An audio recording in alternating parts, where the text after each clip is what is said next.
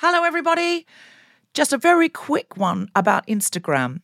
If you're on it, Meta, the parent company, is reducing the number of political posts visible to users on their feed. This is a real thing, not a hoax.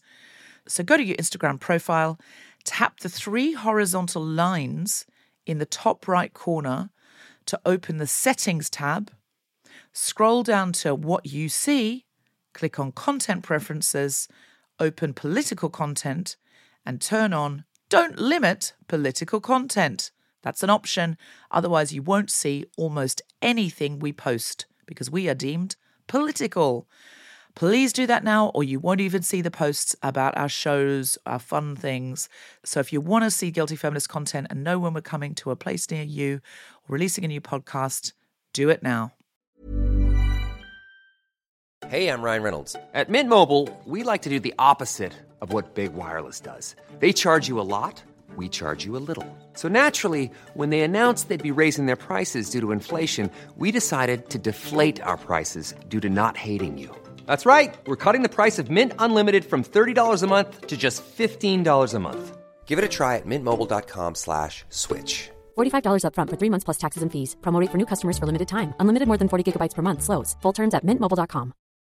When you need mealtime inspiration, it's worth shopping Kroger, where you'll find over 30,000 mouth-watering choices that excite your inner foodie. And no matter what tasty choice you make, you'll enjoy our everyday low prices, plus extra ways to save, like digital coupons worth over $600 each week. You can also save up to $1 off per gallon at the pump with fuel points. More savings and more inspiring flavors make shopping Kroger worth it every time. Kroger, fresh for everyone. Fuel restrictions apply. I'm a feminist, but I have created a 4-year-old, arrogant, white, cis male man. And He's only 4. We don't have this much information on this child. I'm a feminist, but I have a son so sexist that during lockdown, he said to me, "All I ask, Mummy, is that you find a man, do the work, and get a baby in that tummy." He did not say that. Yes, he did say that, yeah. He genuinely said, find a man, Yeah. do the work. Get a baby in that tummy. Does he know what the work is? Well, so he's obsessed with babies. He's obsessed with them. He wants to be some sort of dad-brother hybrid. He's really into wanting a baby. He's broody. Yeah, he's broody. About 2-3 months ago, sometime in recent, but not like days ago, recent history, he'd asked me for the millionth time, and he's kind of okay level of intelligence now. He'd asked me for the millionth time, how do you make a baby? You know, what happens to make a baby? What goes on? And he's got all these body books. He's fascinated. So I thought, just do what you would have wanted from your parents. Just give a blow-by-blow, factual, so to speak. This, that, yeah, this, that, the other. You know, I just went through what happens physically when a man and a woman have a baby. And I gave a very heteronormative description of what happens.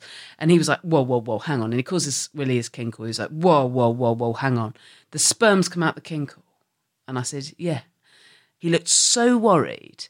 And he said, that sounds like it really hurts. I was like, no, it doesn't. That doesn't hurt. And I think I said, in fact, I think boys and men really like it. Anyway, left it at that. Months later, last night, apropos of nothing, he's playing with Lego. He shouts to his own dad, not, in their house, not with me there. Mummy says it's fun to get all the sperms out. Oh, no. Yeah, where else is he going to say that? That's direct line, isn't it, to social services? Mummy says it's fun to get all the sperms out. So did his dad ring you? The context was he thought it was going to hurt. Yeah. Yes, his dad immediately messaged me. And said, what have you been telling us? What on earth have you said? I'm a feminist, but we have a cat that comes here sometimes that's a part-time cat called Damascus. And our cats, I don't want to put too fine a point on it, but they're Leave voters, right? Our cats. Look, we've got our territory. We don't really want other cats coming in. They don't get that Damascus is basically a big kitten. He's a year old, but he's very, very big. He's just huge, yeah. So he runs at them to play kitten games, and they go, whoa, it's a mountain lion coming at us. And they sort of hiss at him or run away or, get very upset. And I felt so sorry for Damascus the other day because he loves them so much and he just wants to play with them. And our girl cats, Toast and Audrey, were not having any of it. And I said to Damascus, don't worry, Damascus. You stick together with Seymour. Don't worry about those stupid girls. I was having a moment and I thought, oh my God, that came out wrongly. But they were being mean to him and they weren't being kind and open as they have been taught. They were being mean girls. They were being mean girls. I love them very much, but they were being mean girls in that moment. I'm a feminist, but my son is so sexist and obsessed with babies that once we were eating recently, some gherkins or something was in something, and he said, is this tangy food healthy? And I said, I think it is actually. I think fermented food is good for your gut. And he went, well, I hope while you're choosing what to eat, you're thinking about whether or not it's good for your womb. Yeah. He's like an old man at a bus stop. It's like a nasty old many gammon, isn't he? Little baby gammon. It's like he's one of those, one of those UKIP MEPs as we had that would become the Minister for Women and Equality in Europe and then go over there and say women should be cleaning behind the fridge. Yes, that kind Godfrey Bloom. That's right, Godfrey Bloom. God, I mean, I felt actually the first twinge of defensiveness I've ever had. My son is not Godfrey Bloom. He's not Godfrey Bloom. No, there are boundaries even to my comedy. He will grow up to be a charming man of feminist values, but small children are finding their way in the world and they're finding their tribe and their us and them. And it's true.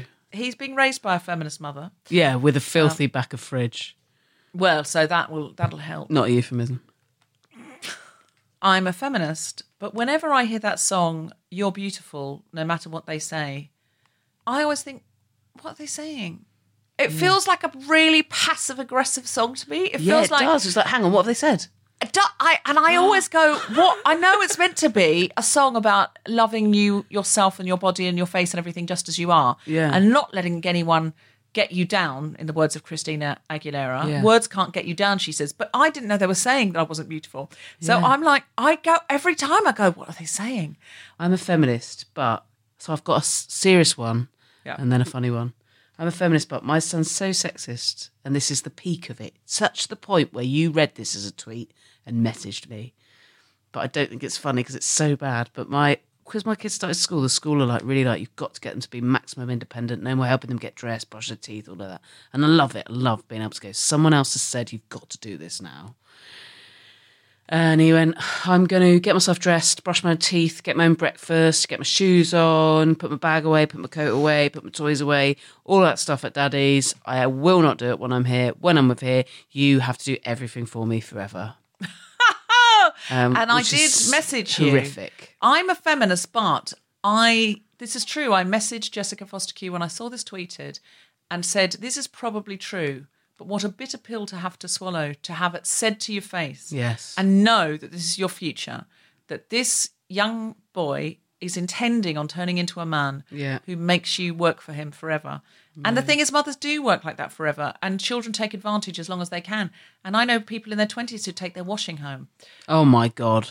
No, that's not going to happen. The funny side of it is my kid started school and he's so arrogant, it's not really sexist, but so big-headed that on day one, which was a half day, I said, did you make any friends? And he went, I didn't have time for that. And I said, all right. And he went, a bit later, he went, did talk to one kid, but he could only count to 60. Wow. Wow. So, I don't know. It's going to take him a long time to make friends if he's got an absolute cap on how high they can. He's not going to make friends with anyone who can't at least count to 100. How high can Rudy count? 200 on his own. Bit more if someone else is helping. Is that his opening gambit when he meets people? By the way, he does. Ask me what 90 is. He does all that. Oh, no. He sounds like a David loser. Brent. Yeah. He sounds like David Brent. I do need to stop calling him. He's not a loser. He's no Godfrey Bloom. He is a bit of a David Brent. He's a bit Alan Partridge, isn't he? He's a bit Alan Partridge, but I love Rudy and I love the stories. And I'm already sad about the day when he grows out of all of this and then stops providing you with comedy gold. Sad, that is a sad day. Also, I'm a feminist, but when Boris Johnson called for what basically was a countrywide Zoom call at 8 o'clock tonight, my first thought was, what, during Bake Off? No. Yeah. No, I don't think so. During the Great British Bake Off, it's the first episode of Great British Bake Off tonight. What kind of man says, I'm going to disrupt that? From an undisclosed location in North London, the Spontaneity Shop presents The Guilty Feminist with me, Deborah Frances White, guest co-host Jessica Fostekew, and our very special guests, Patricia and Jean Owtram, talking about using your talents for feminism. Woo! Make your own whoops. Yeah. This is The Guilty Feminist, the podcast in which we explore our noble goals as 21st century feminists and the hypocrisies and insecurities which undermine them. I'm Deborah Frances White. With me is Jessica Fostekew, and we're talking about using your talents for feminism. Yeah, we are. Jess, it's so nice to see you. It's so nice to be in the same room as your actual self. It's so nice. And today we are having, the reason we're in the same room today is we are having Pat and Jean on the show. And they are in their 90s, so it wasn't possible for them to record on Zoom. And They also, know how to use Zoom. Yeah. It's just that the headphone business interrupts with their hearing aids. Yeah, which is absolutely fair enough. So we're doing They're it. probably better at Zooming than you and me. Yeah. Listen, they were code breakers in the war. No. They're hardly likely to be less good at Zoom than me. If they can break code and defeat Hitler, I'm pretty sure they can press a Zoom link, and they're going to join us later. And they are remarkable women, and they did things at 18 that, you know, I'll never have to do. And they defeated Hitler by their early 20s, which makes me feel a bit, to be honest, I'm a feminist, but that makes me feel a little bit intimidated. Yeah. Like, what did I do by 23? Yeah. You know, certainly I hadn't defeated Hitler by that time. So we're very excited to have them on, but that means we have to be socially distanced in a studio in order to have these special guests on. But it's nice to be able to look you in the eye, to be it's honest, so because you nice can't to do that on Zoom. I know, you can't. Not without looking. You can look someone in the eye, but I don't know, hopefully They're this not, isn't just but- me. You're sort of constantly drawn back to checking that your own eye looks okay. No, that is only you. I don't would- believe anyone else has noticed themselves on Zoom ever. I really think we've looked too much at ourselves this year, and Yeah. it has turned us into narcissists who have Yeah. either gone, oh, I give up, I don't like the way I look, or obsessed about how we look and like, can I make it better? Somebody said to me, you know, you can do a sort of, just put it on a setting that just makes you look better than you are. It doesn't change anything. I tried that. Well, I found out I already had it on, and I was very disappointed. Can you imagine You'd already been auto-tuned. Yeah. It was actually your best singing. So I was thinking, God, I'm looking really bleak. I'm looking really grim. I'm not making any effort. Because, you know, in real life, I love the glamour. Yeah. You know, Oh, yeah. I love the glamour in Oh, real yeah. life. I really enjoy it. And it is part of my personality is femme gender expression. And I'm not ashamed. I feel like it's a wonderful thing to dress up and have fun and put on makeup. No. And I really, in phase 1 and 2 lockdown. You look I more looked swanky terrible. for the gym than I do for a wedding. That's not true. It's true. But I do love swank. I'm not going to lie. I love a bit swanky. of the swank. You're a swanky bastard. And I let it go because I just couldn't. It just felt so silly putting on my liquid eyeliner for a Zoom I know. call. And I just didn't have the actually energy, really the early on in bandwidth. lockdown watched somebody do an online gig, and they had all like, it was somebody that like has like very glamorous look for their comedy. And I thought, oh my God, thank God I never bothered getting a brand. Having to maintain that all through this. I mean, you know, and it can be fun. One day I had to for something. I had to film something. And I thought, oh, there she is. I'm back. And I started doing it a bit more for myself. Yes. Because I realised it is part of me and Yeah. I'm not doing it for other people. I think it was part of the sort of the slap around the face that was 2020 that I couldn't imagine waking up and putting eyeliner on. But Yeah. now I do sometimes because I think, Oh, I think it is nice. But also, did you get a thing that where you'd put makeup on for a 5-minute piece as part of something, and then it was finished, and then you'd be like, okay. There was a bit of a slight sort of emotional come down from the. It sometimes took me longer to put the makeup on than it did to perform the performance. That I'll record the thing and send it off, not even live, and then be like. and then you're just at home. Just going to stand outside your front door and hope that somebody notices the effort you've put into your face. Exactly. You're before just it all rubs lolling off. around at home then with fake eyelashes on. You've spent 20 minutes gluing onto your real eyelashes. It does make a big difference. They say that eyelashes is, and this is a real I'm a feminist but I shouldn't really even say this. This You is got not to now. appropriate on this podcast, so I apologise for it. But I read an article once that said, you know how men, it's like straight men, obviously, you know how straight cis men often cannot notice, like you put on makeup, they just go, oh, you look pretty, but they can't really tell what you've done. Yeah. They couldn't deconstruct. Oh, at school, you've given me a memory I haven't had for ages. When I sort of hit puberty and got a big spotty chin and forehead, I did that thing that that we all did, of like getting really sort of cheap concealer and just lacquering it on me. Oh, yeah. And this boy came up to me at school and said, please don't be offended, but why have you sort of drawn makeup all around your spots to really sort of colour them in and highlight them? Oh, no. He thought I'd put makeup on to go, look at these guys. Oh, he not thought to you put cover on a them up. highlighter. Yeah. He thought I'd given them a pedestal. He thought I'd given them a microphone. Oh, God. Well, in a way, Yeah. that's your first lesson in Sorry. feminism. But you were saying that straight white cis men put them on a don't soapbox. notice the makeup, they just think you look nice. Yeah, they just go, they can't really deconstruct what it is. Yeah. So, a lot. This is not hashtag not all men. Not all men, No, yeah. some men can, but a lot of men can't. And apparently, if you show them photos of you where you've done like a half an hour of makeup and photos where you haven't done anything, a lot of men can't see any difference. And this is a study I read. A study. I was going to say, what in Marie Claire? It was a study in a glossy magazine. It was a study. It's a scientific study. Study in a dentist waiting room that you quickly did, Debs. And the men couldn't tell, and sometimes they couldn't see any difference in attractiveness or just couldn't see any difference, even though you've just spent an hour in the bathroom. They can't see it, the bastards. But the one thing that makes a difference, apparently, is eyelashes. If you put on extra eyelashes, they think you look prettier, according to one study in a glossy magazine that was probably trying to sell eyelashes. So don't listen to it. Absolutely. I'm ashamed. According to that I one remember it. eyelash extension making company, men love it when you look.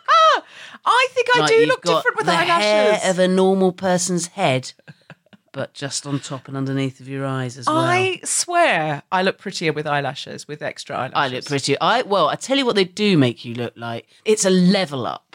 There's no pretending that there's something else there. I think they're a statement of... I've made I an had effort. them put on for a panel show on telly, and I saw a friend who I've not seen for way too long, and she was like, I saw that and was like, oh my God, she's had work done. She thought I'd had work done. I think they make you look like... a bit like contouring does. They make you look like you have leveled up your efforts to... I also think they homogenise, like it's a look that makes people look kind of similar. It sort of makes the top of everybody's eyes look the same. I am sorry. I like them. They make me feel prettier. I'm going to continue to wear them. I want to apologise for this, and I don't. I feel defiant, Jess. I don't. I think you can stay defiant, and you can. It's fine. I won't never wear them. I'll wear them when it's someone very skillful's job to put them on me. Yeah. I'll never put one on myself. If they skillfully do them for you for telly or something, Yes, it's please. amazing. Yeah, fine. When I try and do them myself, they're always a bit crooked, and yet I still try. Kiri Pritchard McLean is a genius. She's she a does queen. them all Yeah, the she time. could probably do it like on a bucking bronco. She could do them drunk on a bucking bronco. Well done. You get While an £1. earthquake takes place. Yes. Kiri, if you're listening to this, or if someone directs you to it, we would like you to take this challenge up because we Yes. believe in you and your eyelash talents. I am inexpert, and the only thing would be to do them every day to get better. But I just don't. No, you're gluing a big plastic fake strip of hairs to your eyelid. it's delicious. I know from one of Rudy's body books, that's the thinnest skin on your whole body. Stop sticking glues on it. It's delicious. I love it. Oh, I love it. Yum, yum, yum.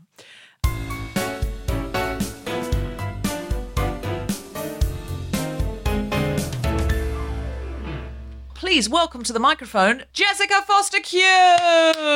Oh, thanks. We haven't done this for so long, and I know we don't have an audience, but it's still so wonderful It's nice, isn't it? to be in the same room. Yeah, it's so nice. Using your talents for feminism, I found an enjoyable theme to think about.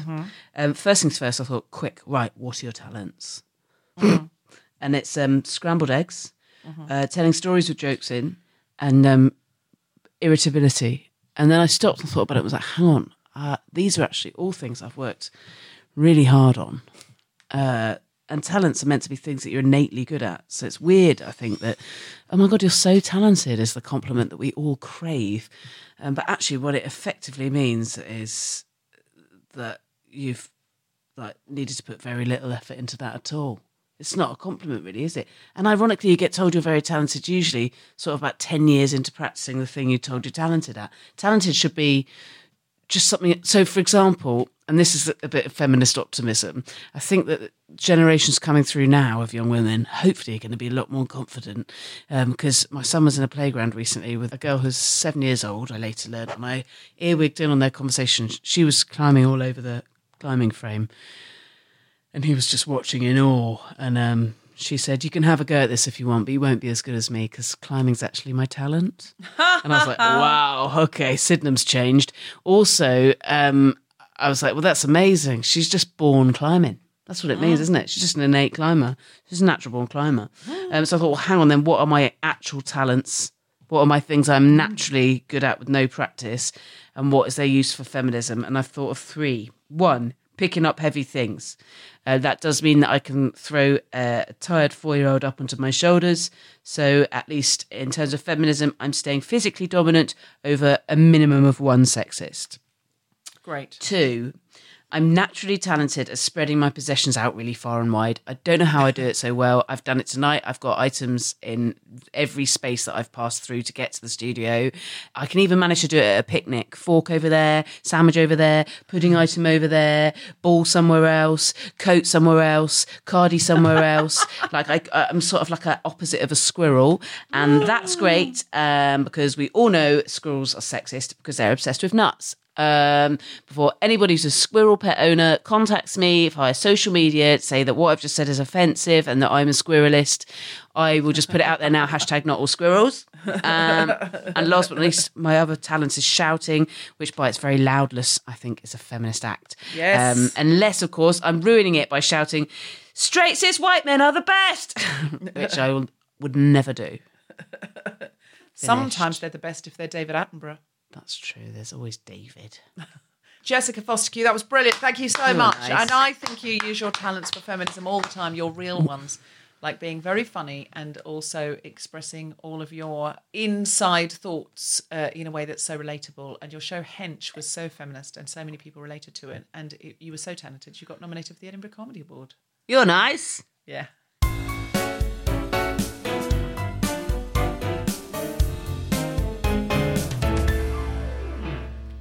Our guest today was self-styled code-breaking sisters during the Second World War. Pat was posted to top-secret listening stations for the Navy, and she intercepted German shipping radio signals. After the war, she obtained degrees at St Andrews, Oxford and Harvard. Good Lord. And then worked as a television producer for Granada and the BBC until her retirement. In 2019, Pat was awarded the Légion d'honneur, France's highest order of merit. Her sister Jean was a code and cipher officer in the First Aid Nursing Yeomanry. At just 18 years of age, Jean was posted to Cairo before moving on to Italy to aid the partisan efforts against the Nazis. She worked with refugees after the war before becoming a social worker and then a careers advisor working and travelling globally. Please welcome Pat and Jean. Yay! Just to say, Simon Robinson is here with you today and might chip in at some point. So if you hear a male voice and you think, who is that? It's Simon Robinson. All right. So Pat and Jean, we're so excited to have you here. Jessica and I have been really enjoying your book. Yes. There's just so much in it. So first of all, Pat, could you tell us just a little bit about an overview of what you did in the war? Well, very luckily, I knew German because our family had an Austrian cook and an Austrian housemaid, and there wasn't much to do for teenagers in the evenings in the war, so I spent a lot of time talking to Lily and Edith, and when I joined the Wrens, I was able to put on my application form that I had fairly fluent German, and they were looking for people who did have German to be interceptors. And I was trained at Wimbledon in a secret training college to search the German Navy's radio frequencies and to write down their messages. And that was my secret war work. Wow. That's so exciting.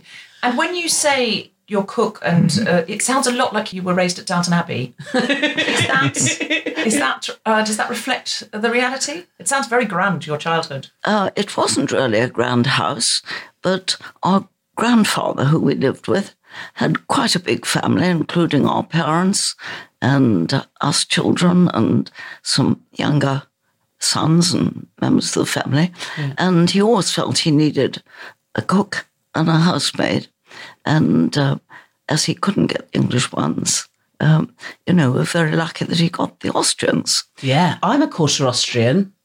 I had an Austrian grandmother. And so did the Austrian cook, I know you were taught to speak German, but did you have any glorious Austrian cooking? We had glorious Austrian cooking for a few days because, they made lovely Wiener Torte and all sorts of things. But our grandfather preferred plain English country cooking. I read that in the book. He banned it. He said, no, can I have English, please?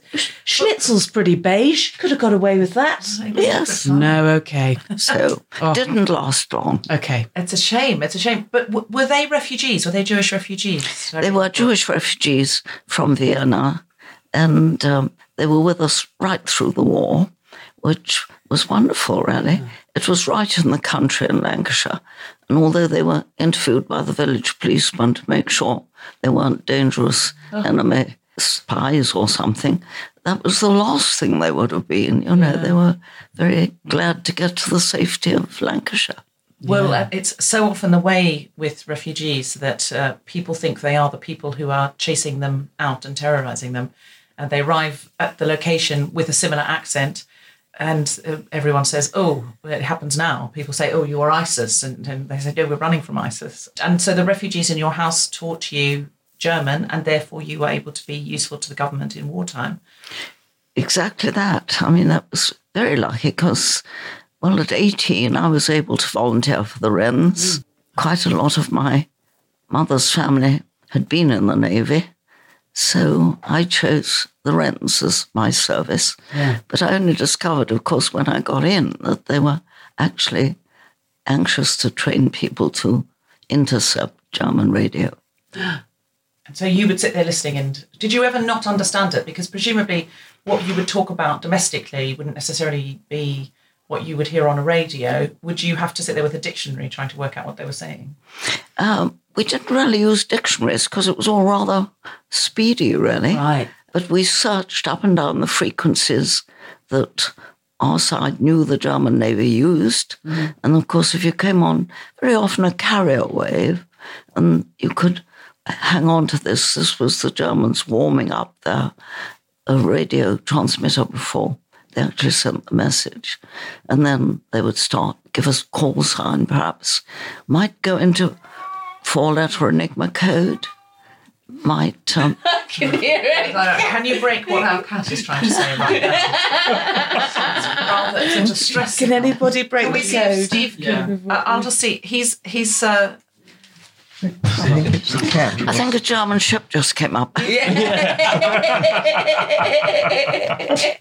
Hold the broadcast. Do you still speak German, Pat? Well, apparently I do, because I did an interview for a German radio station earlier this year, and I thought it was going to be in English, but they just started off in German, and we continued in German. And I heard afterwards that they thought I had fluent German with a slight Austrian accent. Oh, wow! After 70 years. Wow! That's magnificent. So that wasn't surprising. That's amazing. Absolutely brilliant. And Jean, Yes. Tell us a little bit about what you did. Well, I was 2 years. I'm still 2 years younger than my sister. And that kind of competition never goes away. When you're young, it's a disadvantage. I know, I've done my best, but it hasn't when worked. you're older, you're like, now you're the tables turn at a certain age. I think it's 35 when you go, oh, you're heading towards 40. I'm not. Well, I watched Pat's progress and was terribly anxious because I thought the war's going to end before I can do all these exciting things that she's doing. Well, how am I ever going to keep up with her for this? However, it didn't end, not just like that. I didn't speak German, I think. I could do a bit enough because we all had to learn a bit of German in the house. But by the time I was 18, was it 18, when I could join the forces, I started getting in touch to see what I could get. And I tried Pat's, what was yours? The Wrens. Wrens, that's right, the Wrens. And they said, oh, yes, we can take you. It'll be cooking and working with kitchen equipment and that sort of thing. And I said, no, it won't. Thank you very much indeed. Wasn't what I saw winning the war. Come on. So then I made a few inquiries around, and somebody told me there's a very good organization called the Fannies. We don't know what they do, but they do quite interesting things. So I got onto the Fannies and said, I want to do quite interesting things. What do you do? And they said, we do code and cipher work and things like that. And I said, well, we haven't actually done any, but of course, I should be able to do this, blah, blah. And they took me on and trained me. And so I joined the Fannies as a code and cipher operative. And then, to my even greater pleasure, they said, and we want them overseas.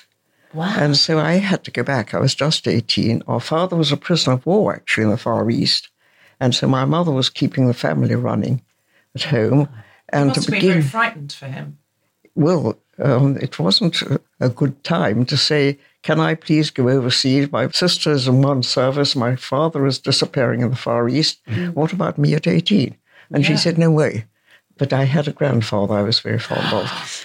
I read about him in the book Grandboffen. Grandboffen. What a fantastic name. Yes. So much of what's in the book reads to me as better than fiction. I know, it's so Yes, very literary nickname, Grandboffen. And so it's so old. Fresh out of Harry Potter, that one. It's exactly like that. It's exactly like that. The fact that people called your mother Bunty and that your grandfather was called Grandboffen, and he seemed like a wonderful man. So what did he say when your mother said you're not going to I started appealing to Grandboffen's better nature. And when he was 18, I think it was, he had gone off around the world, which was back in the 1890s or something like that. And he knew what it felt like to say, I want to go abroad when I'm 18. And also, we used to do quite a lot of things together. I was sort of rather his granddaughter. Pat was older and my brother was younger. And so he used to take me with him quite a lot on things when he wanted company. And so I think he saw what I was feeling about going around the world and being told I couldn't. And I think he spoke up for me. So I was able to join the Fannies, who at the time were taking quite a lot of people. You know the Fannies? No. First aid, nursing yeomanry. First aid, They were founded at the end of the Boer War because they needed to get wounded Englishmen in off the bushveld in South Africa. Right. And they needed people who could ride horses and gallop around and throw them over the saddle bar and all this sort of thing. And so I joined the Fannies, not with the idea of getting out on a horse quite so much, but that they took people who wanted rather different ways of joining the army. And checked with them first, and they said, yes, we can send you overseas if you're 18, provided you get parental consent. So that was my next thing I had to do. But I did. And then, so was it nursing? Well, it was first aid nursing yeomanry for the South African War. Right. But we weren't doing but actually, that. you were doing deciphering codes. We were doing code and cipher secret That's one work. hell of a gap year, isn't it? By that time, it had sort of evolved a little bit. And Over nearly 100, no, it wasn't 100 years, 60 years. But yes, we were doing a lot of secret work and code and cipher work. you must have just been beside yourself with excitement. Oh, I was thrilled. Reading in the book, what's fascinating is the letters home, because there's this sort of, I suppose, stereotype that we have, or idea that we have. Everyone was very stiff upper lip and everybody was very jolly about everything. And you sort of think, oh, well, that's really just a stereotype. But some of the letters do read that way. A lot of it was sort of stuff that you might hear a young woman saying now about dating. But within that, there was packed that kind of stiff upper lip, we're all in it together feel. And this is a letter home from you, Pat, that says, would you terribly much mind if I didn't come home if there is an invasion? I would hate to run away while everyone else stayed put, and being at home in an invasion would be much more nightmarish than living somewhere one didn't care about. And there's one that says, I suppose this invasion will come off sometime. I hope we shall crush the horrors once and for all. Daddy seems to think so, and that if they do use gas, it won't be the lethal kind, only mustard, which is cheering. I just think now, like, we're going through, a pandemic where we're staying in, and there's so much more complaining. We rarely say, "Ooh, this is cheering." And I think there's sort of the bravery comes through, but also I love these pieces about different men that you met. One here, I heard from Paddy Dumas, an Irishman I met at Grosvenor House this morning. He is in Kent, but determined to come up here when he gets a 48, which I assume means a day off. So 48 hours leave. 48 hours, yes, that makes more sense. And he wants to fit it in with mine when I get one. It's most annoying. I wish people didn't always think you mean more than you do. This is just like being on Tinder. We did have a rather rapturous embrace in a secluded balcony at Grosvenor House, I must admit, but only in the way one does in a war. And this is to your mother. I'm just so thrilled that you wrote this to your mother, because I wouldn't have written this to my mother. All this, darling, as one girl to another over the hairbrushes, which I assume was an expression that means when girls talk over the hairbrushes. And goodness knows, if I'd thought he meant anything, I certainly wouldn't have let him, not being the fast type. On the previous occasions, remarked Madame Dubarry, thoughtfully powdering her nose with the fuller's earth. It never has meant anything, so it's rather a shock to find Paddy continuing to yap on the trail. This is wonderful stuff here that you were writing home. You seemed often bored by the men, and you're like, well, I've got to have someone take me to a dance, but he's so dull. And you're writing to your mother saying, this man is so dull. Don't worry, mother. I'm not doing anything with him because he's too boring. But can you send me my party dress anyway, because I've got to go somewhere? How much of it was a sort of what we would call now a feminist taking control that you could take because there was a war on and you were away from home and you were having adventures that possibly wouldn't have been available to you if it had been 10 years before? Well, I was a bit shy, for one thing. And I remember terribly anxious not to get sort of too involved with anybody, because I really didn't want a permanent relationship or anything. And of course, we all were quite young girls and there were young men around. I think I wrote a number of letters to my mother sort of expressing how anxious I was that these young men wouldn't sort of be too hopeful or too, hot in pursuit or anything, because I really wasn't keen on getting pinned down. Yeah. And I think this poor young man was one of them. Does history relate what happened to this poor man, the Irishman who wanted to come and take you out on his 48? Well, I think luckily he was in Kent and I was on the Yorkshire coast or something.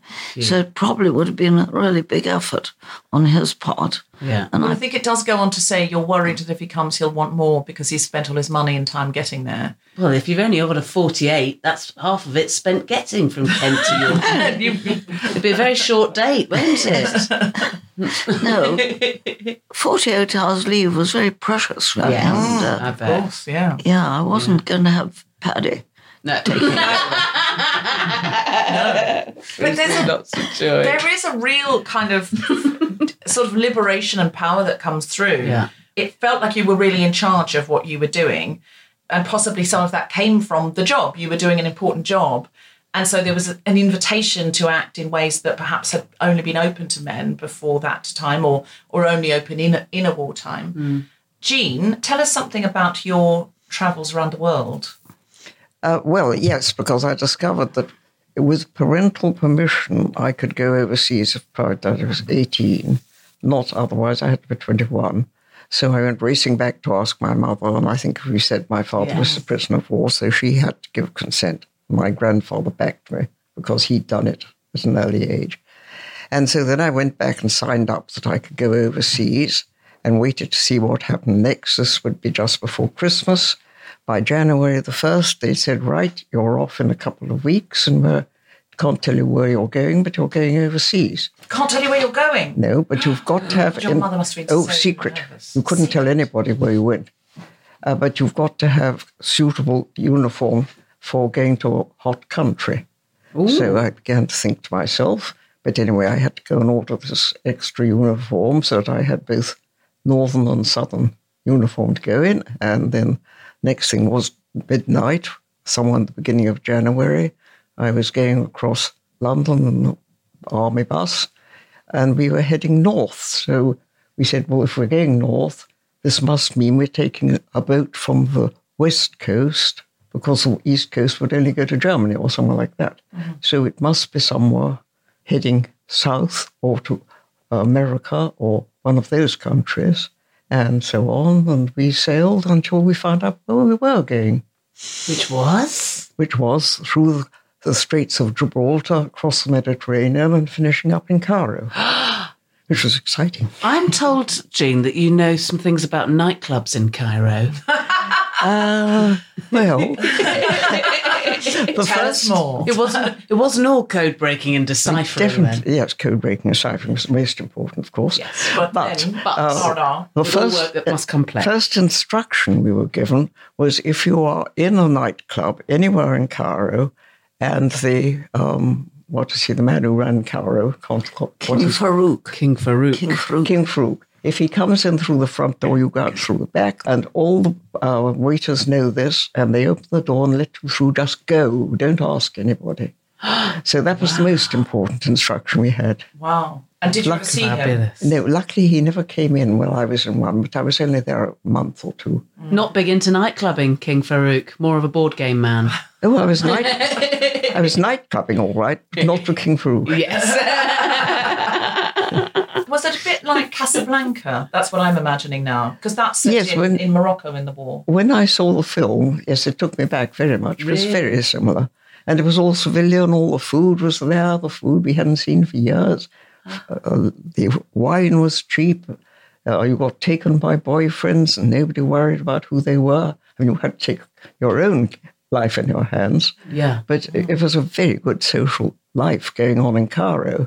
But we were working hard too, and it was 24-hour cover. Wow. For sure.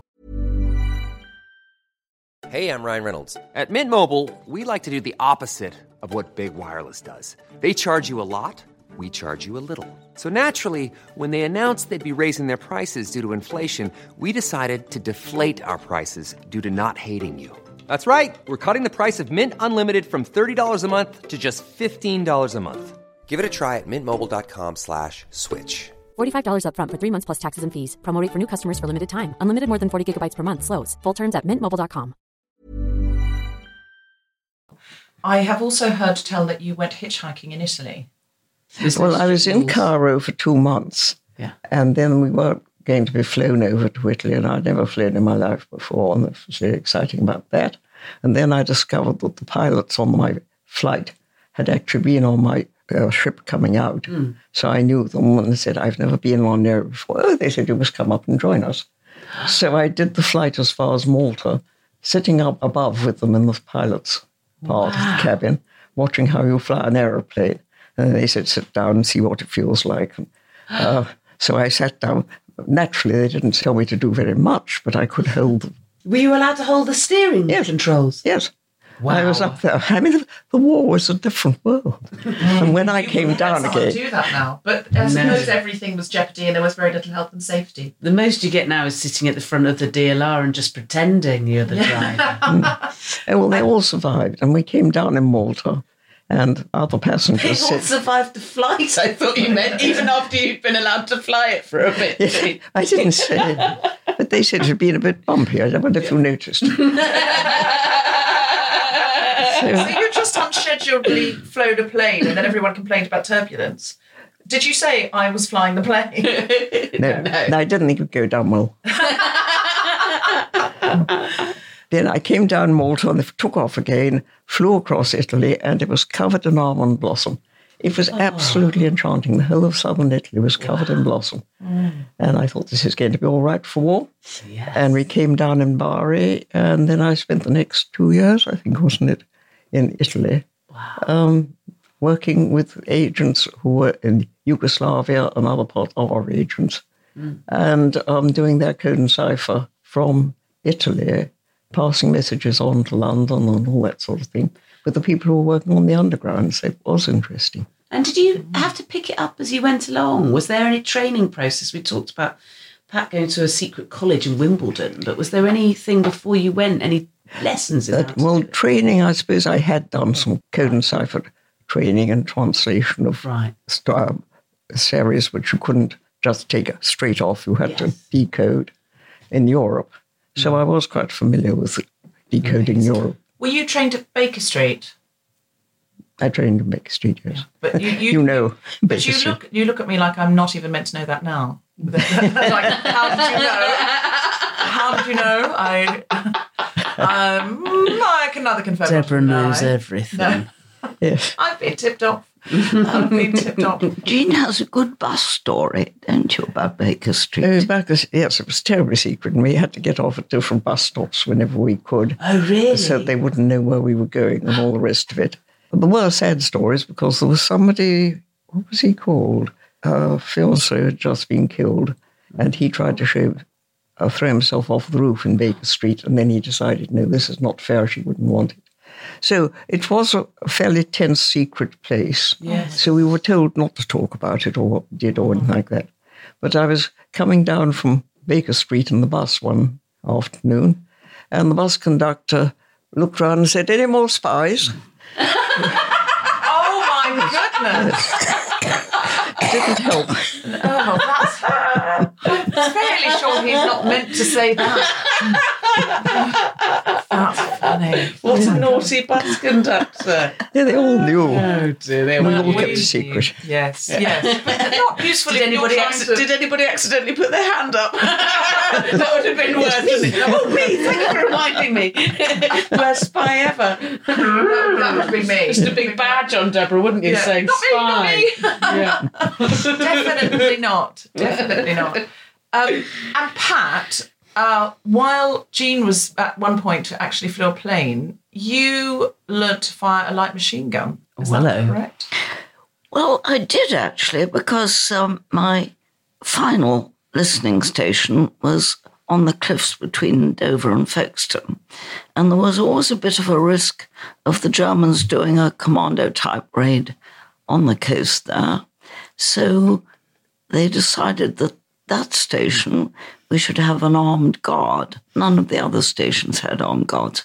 They were actually military police, but they were all provided with Sten guns, and Sten guns are quite light. And Sten guns. Sten guns, yes, which is lighter than a Bren gun, for instance. Right. And some of us thought, well, suppose the Germans landed, we wouldn't mind knowing how you use a Sten gun in case. So we got them to allow us to do some training. And we used to go across the road into a field and set up little targets and then lie on our fronts and fire these light machine guns. And we got quite good at this. So we never, of course, did have to use them in a serious way. Thankfully. But, I do think perhaps I am the only old lady in Chiswick who might know, if need be, how to fire a Sten gun. You don't know. Listen, 2020 is a very odd year. One doesn't know how it might come in handy. Well, I'm glad we're friends. That's for sure. It's taking a turn, 2020. You never know.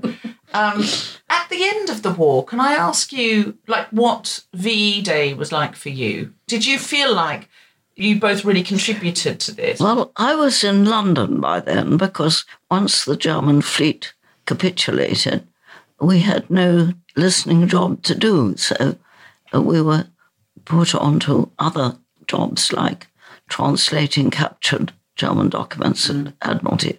So when VE Day came, I was in London, and of course the whole city was celebrating, and I was in the crowd that went up towards the palace, and I think I saw Lord Mountbatten in the back of a car at one point, and we were celebrating well into the night, and it was super. But of course, our family, having our father a prisoner in the Far East, really wanted VJ Day even more. Yes. Was your father all right? He survived. He was able to send those sort of postcards that prisoners of war could send, but they always took months to get back. So our mother really only knew he'd been alive some months before. But he was all right. He was in charge of a camp. And at the end of the war, he came back by sea. Wow. I happened to be on duty the night before, but we knew it was all coming to an end. And so I was off duty the following day, but we hadn't had the final information about it. As I could have a day off, I was out with boyfriend probably, because we knew had time off. We just went out and had a good meal somewhere or something. And we were walking along the top of a fairly high hill in southern Italy suddenly.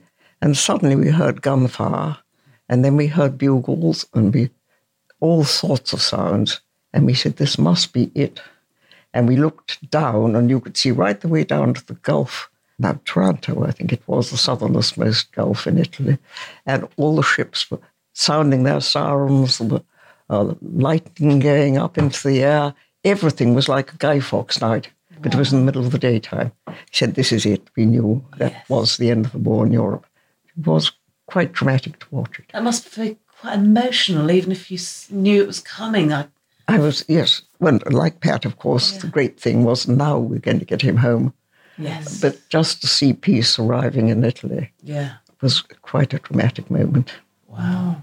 But of course it was, between May and, I think, July or August before about the 3 months. Japanese war was going to end. And it was only then that we felt he was really safe. And he came home by sea, and he met a nurse, didn't he, in Ceylon? Yes. Who said, I've met your daughter in Italy. And he said, no, she's a schoolgirl, and she lives in England. She wouldn't be in Italy. It must be somebody else with the same name. Wow. So he was a bit astonished when he found I was an adult and served in Italy. How did you meet the nurse that your father... Yes, it was another time when I was down, and I was still working in Italy, and I was off duty, and we were playing tennis up on top of one of the ridges near Sorrento in Italy. And I heard a boat, somebody shouting from a boat down the bottom of the cliff coming out. And I jumped onto the top of the cliff, which was flat, holding my tennis racket, to see who'd called to me, and saw a boat full of people I knew who was just taking off from the shore. So I waved at them and fell off. Oh, my goodness. Yes. And they all shut their eyes, they told me afterwards, because there was nothing that was going to save me. There were rocks at the bottom as well. And I thought, this is it. Oh, well, interesting. I wonder what happens next. I was thinking about going to heaven or not. And then I suddenly hit the water. And I realized, well, I'm going down and I'm coming up again. And I was laughing so much by the time I come up because it hadn't killed me. And what a drama. And then I saw them all with their eyes shut. So I started crying. But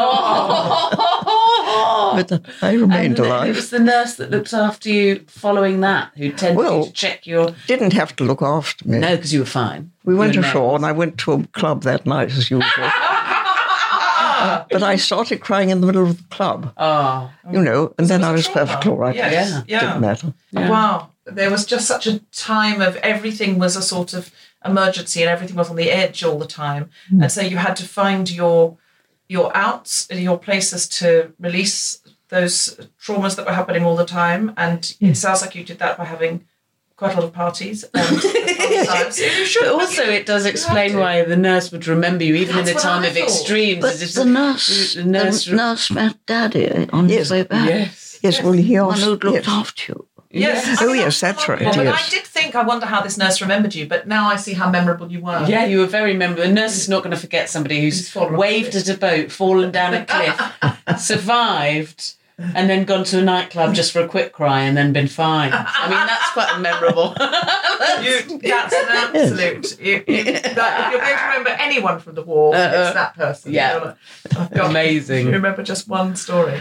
But I think what you did after that was incredible as well. Pat, you went to St Andrews, Oxford and Harvard. And, I know at that time there was still such a... Well, you say in your book that there was no plan for you and Jean to go to university, only your brother, because it was expensive and you only educate the boys, the girls get married. And yet you defied that. You played a very important role in the war. And then you went to 3 different universities. Could you tell us a little bit about that? Well, immediately after leaving the Wrens, I went to Norway because we were reopening embassies in the west of Europe. And there was a vacancy for an assistant archivist in Oslo. And I had 2 years, which I enjoyed very much, in Norway, which had just been liberated and was celebrating. But the son of the consul used to come back on his vacations and tell me about St. Andrews University, where he was. And he said, why don't you have a go? The fees are only £21 a year. Couldn't your family raise that if need be? And I thought, well, why not? Yeah. Because you could get an ex-service grant that would cover your university education anyway. So I resigned my job there. I came back to England, applied to St. Andrews, and I got in and went there. And I did an English degree with French and philosophy. And I had a super 4 years. It was paid for by grants. And at the end of my degree course, I got a first. Wow. That's casual. Just slip that in there. Absolutely. Yeah. Casual. But St. Andrews gave me a research grant to go and do 2 years and get a B.Lit at Oxford. Wow. So I went and did that, and everybody was getting exchanges to America. So I put in for an English-speaking union exchange scholarship. That came up, and I went to Harvard Graduate School for a year. Wow. So altogether, I had 7 years paid for at universities, and what I consider the top universities. And, before the war, I had no expectation at all of going near university. Because of my war service, all that followed. Incredible. And did you experience any sexism while at those universities, or were people more open to women being there and including them because of the war effort, do you think? I think they were definitely more open to women.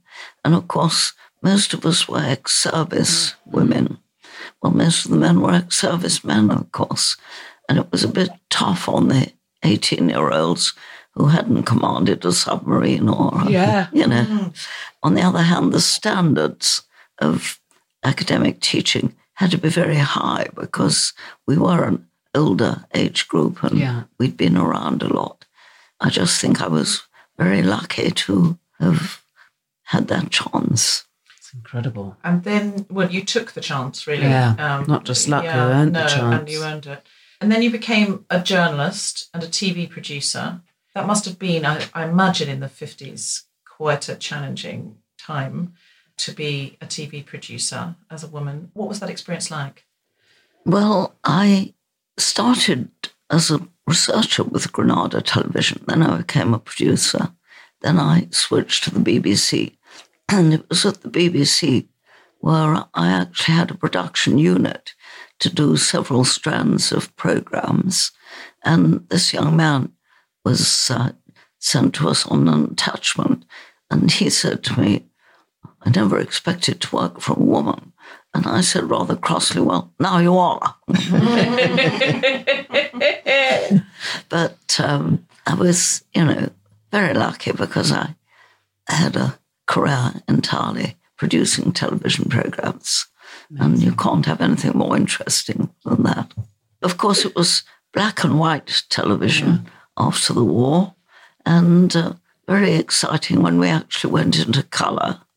And I thought maybe colour is going to be much more complicated. Of course, no way. It's actually much more natural. And, but I did, for 9 years, produce the series The Sky at Night. Oh, wow. And I wasn't quite sure how useful colour was going to be. Yeah. As most of our illustrations were black backgrounds with white blobs. But, with white blobs. Yes. We're now in It's a lovely way of describing the sky at night, actually. A black background with some white blobs. And Patrick Moore was, presenting the programmes, shouting, wrong way up. Wrong way up. And somebody had put a formation of stars the wrong way round or something. So my grandmother did some sorts of code breaking, not at Bletchley or anything, but she's still obsessed with puzzles. Do you both still do crosswords and Sudokus and killer Sudokus? And are you still interested in puzzles at all and that kind of problem solving for fun? Well, our mother brought us up to do crosswords, Yes. and we did. But you also did the more mathematical type puzzles, I think. I'm not sure I did. I just found that when you're doing code and cipher work, which I was doing all the time, you are very much on the same lines as doing a crossword puzzle. Your brain's doing a similar kind of process. Yes, very similar. And you're trying to work out where the accidents have been, where the figures got in the wrong place or something like that. Yes, going back, being patient enough to go back and undo, find where you must have gone wrong and start again. Where you was corrected. And I was always the one, especially on night duties, I can say, in a code and cipher context, where I would be given the difficult ones because other people who didn't do crosswords couldn't do them. Yes, or they get frustrated and give up. Oh, really? Well, that's a really important crossword to defeat Hitler. It's much, much, much more important than completing the one in The Guardian, which I can never do. But Eugene, after the war, went abroad again and worked with the Refugee Commission. So we have a strong affiliation with Choose Love, the organisation that helps refugees that started in the UK but is now international, on this podcast. And we've talked a lot with refugees and we've gone to Calais, so we're really interested in this. What was it like after the war with working with refugees and the Refugee Commission? Well, I was determined to get back into Europe after the end of the war, and I was living in the next election, that's right. Our local man was Fitzroy MacLean, and Fitzroy was very keen on working with refugees. He'd worked when he was about a teenager or a bit older, 18, 19, something.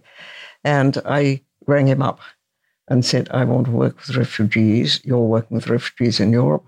What do I do to get taken on? And he said, you turn up at 4 o'clock next evening or 3 o'clock in the morning, whatever it was, at Lancaster Station on platform so-and-so, and we go out to Italy together.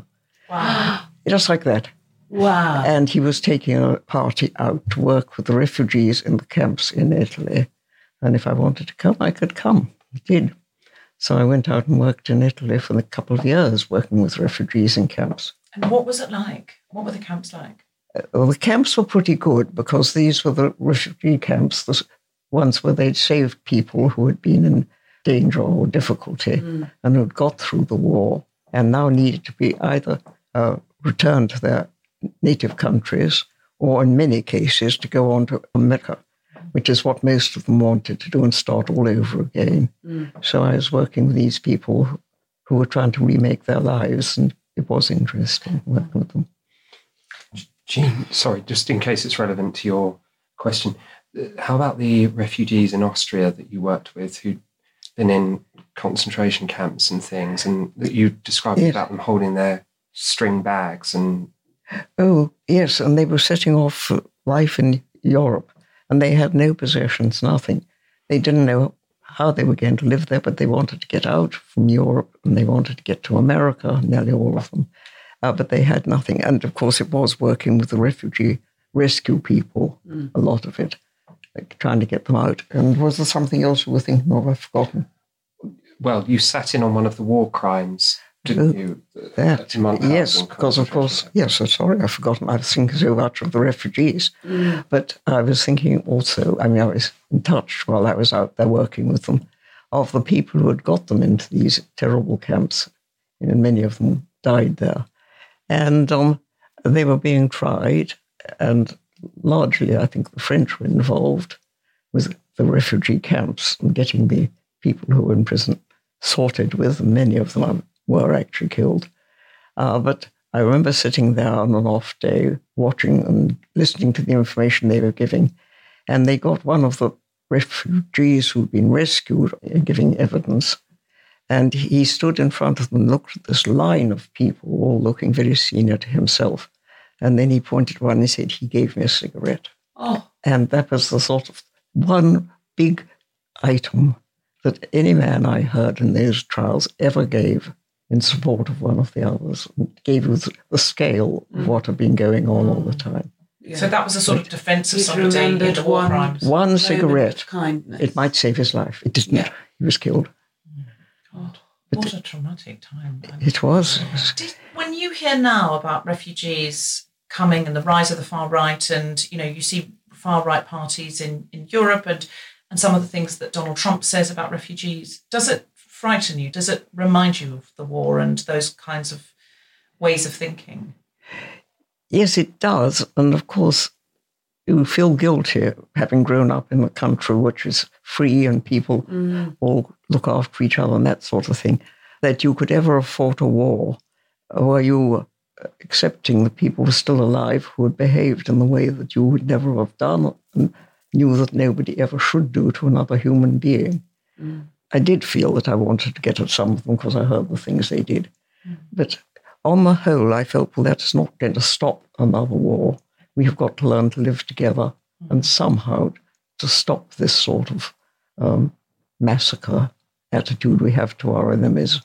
But it's not an easy thing to preach. Do you feel hope now when you look at the news and, this pandemic that must have come at a surprising point of your life, and when you read the news about so many people displaced again, and I think we're now at that point where there are as many refugees as there were at the end of the Second World War. Yes, because I went back afterwards and worked with a refugee organisation in Europe. And yes, they would turn up to be taken back to UK or over to America or something like that.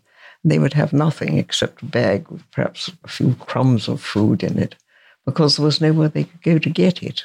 And, as we went down to the ships and take them on board, we were trying to do everything we could to make it possible for them to start their lives again. But it was a very difficult time just after the war, working with people who'd been through those experiences. Yeah. There's a big refugee camp in Greece that's just burned down with 13,000 people in it, and they're now all displaced and sleeping in car parks on the road. And I do wish that we would look to the values post the Second World War, where young women like you were out helping refugees and trying to help people start again who'd run from terror and managed to survive it. So I do hope that this podcast inspires our listeners to think, what can we do now to make people's lives easier, and can we continue to fight far right forces and help the people that are harmed by them? My first ever public speech was at the age of 18, 19, I think, to some businessmen from the city. And I was asked to come and talk about my work with the refugees. And I thought, what on earth am I going to say to all these big businessmen who were sitting around looking rather grand? And so I told them a bit about these stories of the ones I'd seen and the terrible lives they'd had in the camps and all the rest of it. And at the end of my talk, there was a silence, and then they suddenly all clapped, and I couldn't believe it. And they gave me a large donation to help the refugees. Yay! Yes. People didn't know Yeah. what had been going on. Well, I think people don't now. I think people get fatigued by the news of it, and they don't even know where these camps are, people. And also with the pandemic and everything else, it falls further and further down the... They're still there. They haven't all gone yet. No.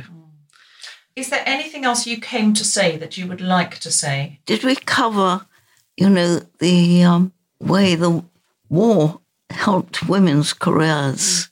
That people like us who probably would have had very limited chances of a university education or anything, in fact, had a much better chance of the war. Did we cover that? Or I think we referenced it, but it's worth saying again that I think often when men were away fighting and women stepped into those roles, it happened in the First World War as well. Yes. That after the First World War, women were wearing trousers and things, because you can't really take that away from somebody.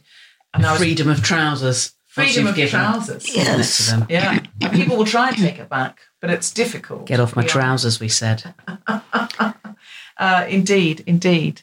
Jean, is there anything you wanted to say that you didn't get to say? Well, one of the things I would like people to do more is not to take for granted the information they're given and go and look for themselves, because you very often will not get the full story. You'll get the story from the point of view of the person who is doing well. But if you do get a lot of mistreatment or something like that, beware. It probably is being kept from you, and you should investigate it further and find if you can do anything. You may not be able to do anything at all, but even the fact that somebody is trying to help can save somebody's sanity. That's a wonderful thing to say. I think you're absolutely right. I've had refugees say to me, as long as I know someone's trying, I can keep going. But if I think I'm hopeless and alone, it's very difficult. If you give up it. And I loved your mantra that you've kept all your life. Our mantra, which our nanny taught us very early age, was it might have been very much worse. We say it to each other almost daily. Yes. Fall over. Yes. If you fell over and grazed your knees or whatever it was, we say it might have been very much worse. Still do it. And I also liked, was it your father's, or your was it Grandbuffin's Latin crest that he had on the side of his car? Oh, how did you get that? I read your book. Sorry. Thought we hadn't talked about his car. Frangus non flectus? Is that Frangus non flectis. Frangus non flectis. You can break me, but you cannot bend. And our mother said it meant Owtram men are very obstinate. Yes. But I think thinking about that in terms of your values, especially if you are facing a rise of the far right or you're facing your values around refugees, you can break me, but you can't bend me is a really good way of thinking about life. Yeah. And it's great for feminism. Yeah. You might be able to break me on things because you're mightier, you're more powerful, but you won't be able to bend me, you won't be able to change my values or change my character. It has been such a pleasure to interview you, and I could happily talk to you all day. A privilege and an honour. How lovely to meet you. Thank you. Please come back for lunch. No, we won't record you. Just ask you lots of other questions. Well, thank you so much for asking us. It's so interesting. I wasn't at all sure that we were going to be able to do anything, but you've let us talk. In a way where nobody else would have done. Well, everyone should. Where can we get your book? And what's it called? So the book is called Code Breaking Sisters by Patricia and Jean Owtram. And it's on sale now. And it is the story of the work we did in the war. I haven't read it yet. Wonderful. I'm sure it's going to be a big hit. Is it already a Sunday Times bestseller? Wow. You're in your 90s Sunday Times best-selling authors. Yes. That's something. I think we must be unique. Nobody... Well, I'm 97 and... I'm 95. Amazing. I'm rising 96 quite soon. So young. You know, we expect to have a quiet retirement and look what's happening. And now your Sunday Times best-selling authors having to go from Radio 4 to podcast to engagement to engagement. It sort of works with your young selves, though. You're the same people that you don't want to just stay home and have a quiet life. Well, we've always done things together, haven't we? And, I mean, Jean argues a lot, you know. It's not all plain sailing. It makes it much more exciting. Got to keep it spicy. Thank you so much, Pat and Jean. Well, thank you. Absolutely wonderful. We've really enjoyed it.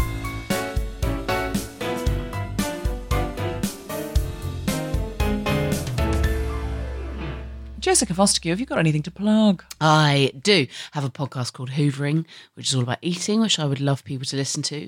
Very good. I was, before all this COVIDiness, on tour with a show called Hench, and Terribly good show. A good bunch of the dates have been rescheduled into early 2021, and depending on when this goes out, on the 24th of October, I should be doing one, the only one that's going to be this year, in Poole at the Lighthouse Theatre, in the big space, all really, really spread out, if we haven't gone back into big smelly lockdown by then. Listen, watch the news to find out if Jessica Fostekew is allowed to do a socially distant show in Poole. And whatever happens, if you want to come in 2021, those tickets are all on my website. Great. Let's hope by then we really will be out of lockdown. Yes, please. And you can follow Jessica Fostekew on social media at Jessica Fostekew. Jessica Fostekew. Thank you so much, Jessica Fostekew. It has been, as ever, remarkable and wonderful to do The Guilty I've Feminist had a lovely time. Thanks for having me. And now, playing us out, it's Leicester legend, Grace Petrie. Woo!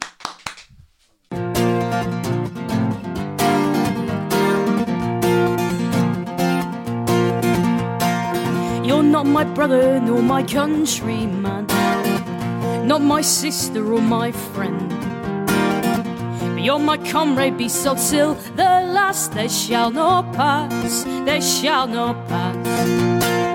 Now blood is running through the streets of Spain, and London grips in fear. Oh, smell of gunfire, sound of breaking glass. You shall not pass, you shall not pass. And why fight the good fight, fight the good fight? Why not let them burn? I dread the day when the suffering of my fellow is none of my concern. So stand up today that we might save tomorrow. Oh, I know there's a way that we might save tomorrow. Yes, it's late in the day, but we might save tomorrow if we try. I will not turn against my brother for his creed or for his colour, nor the one he takes his lover or his class. You that beckon me that way, you shall not pass.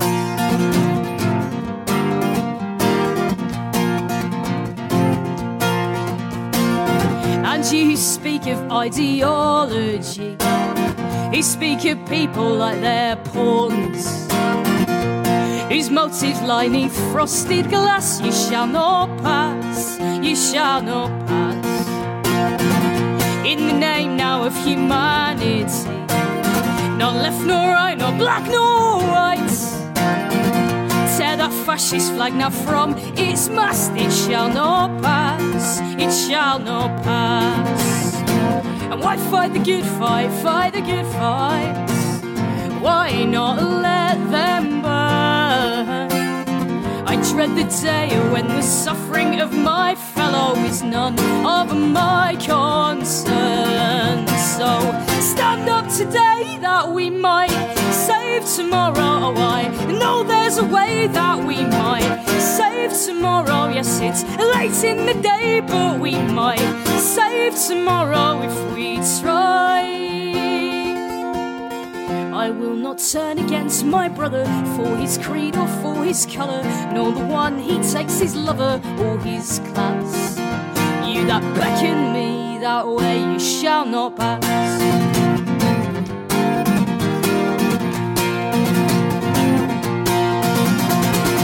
Stand up and speak, it's not a call to arms. Get on your feet, it's not a call to arms. Get on the street, it's not a call to arms.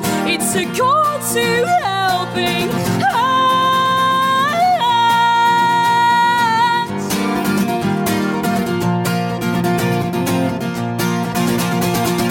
Stand up today that we might save tomorrow. Oh, I know there's a way that we might save tomorrow. Yes, it's late in the day, but we might save tomorrow, you and I. We shall not turn against each other for our creed or for our colour, nor the ones we choose, our lovers or our class. And those that beckon us that way, they shall not pass.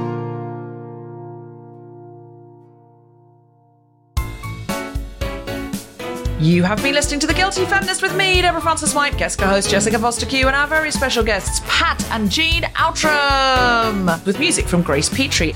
The Guilty Feminist theme tune was composed by Mark Hodge and produced by Nick Sheldon. The producer was Tom Selinsky for The Spontaneity Shop. Thanks to Simon Robinson, Rachel Craftman, and everyone who made this episode happen, as well as all of you for listening. For more information about this and other episodes, visit guiltyfeminist.com. Woo! Recording song. I'll just skid my chair about a bit. He'll tell us when.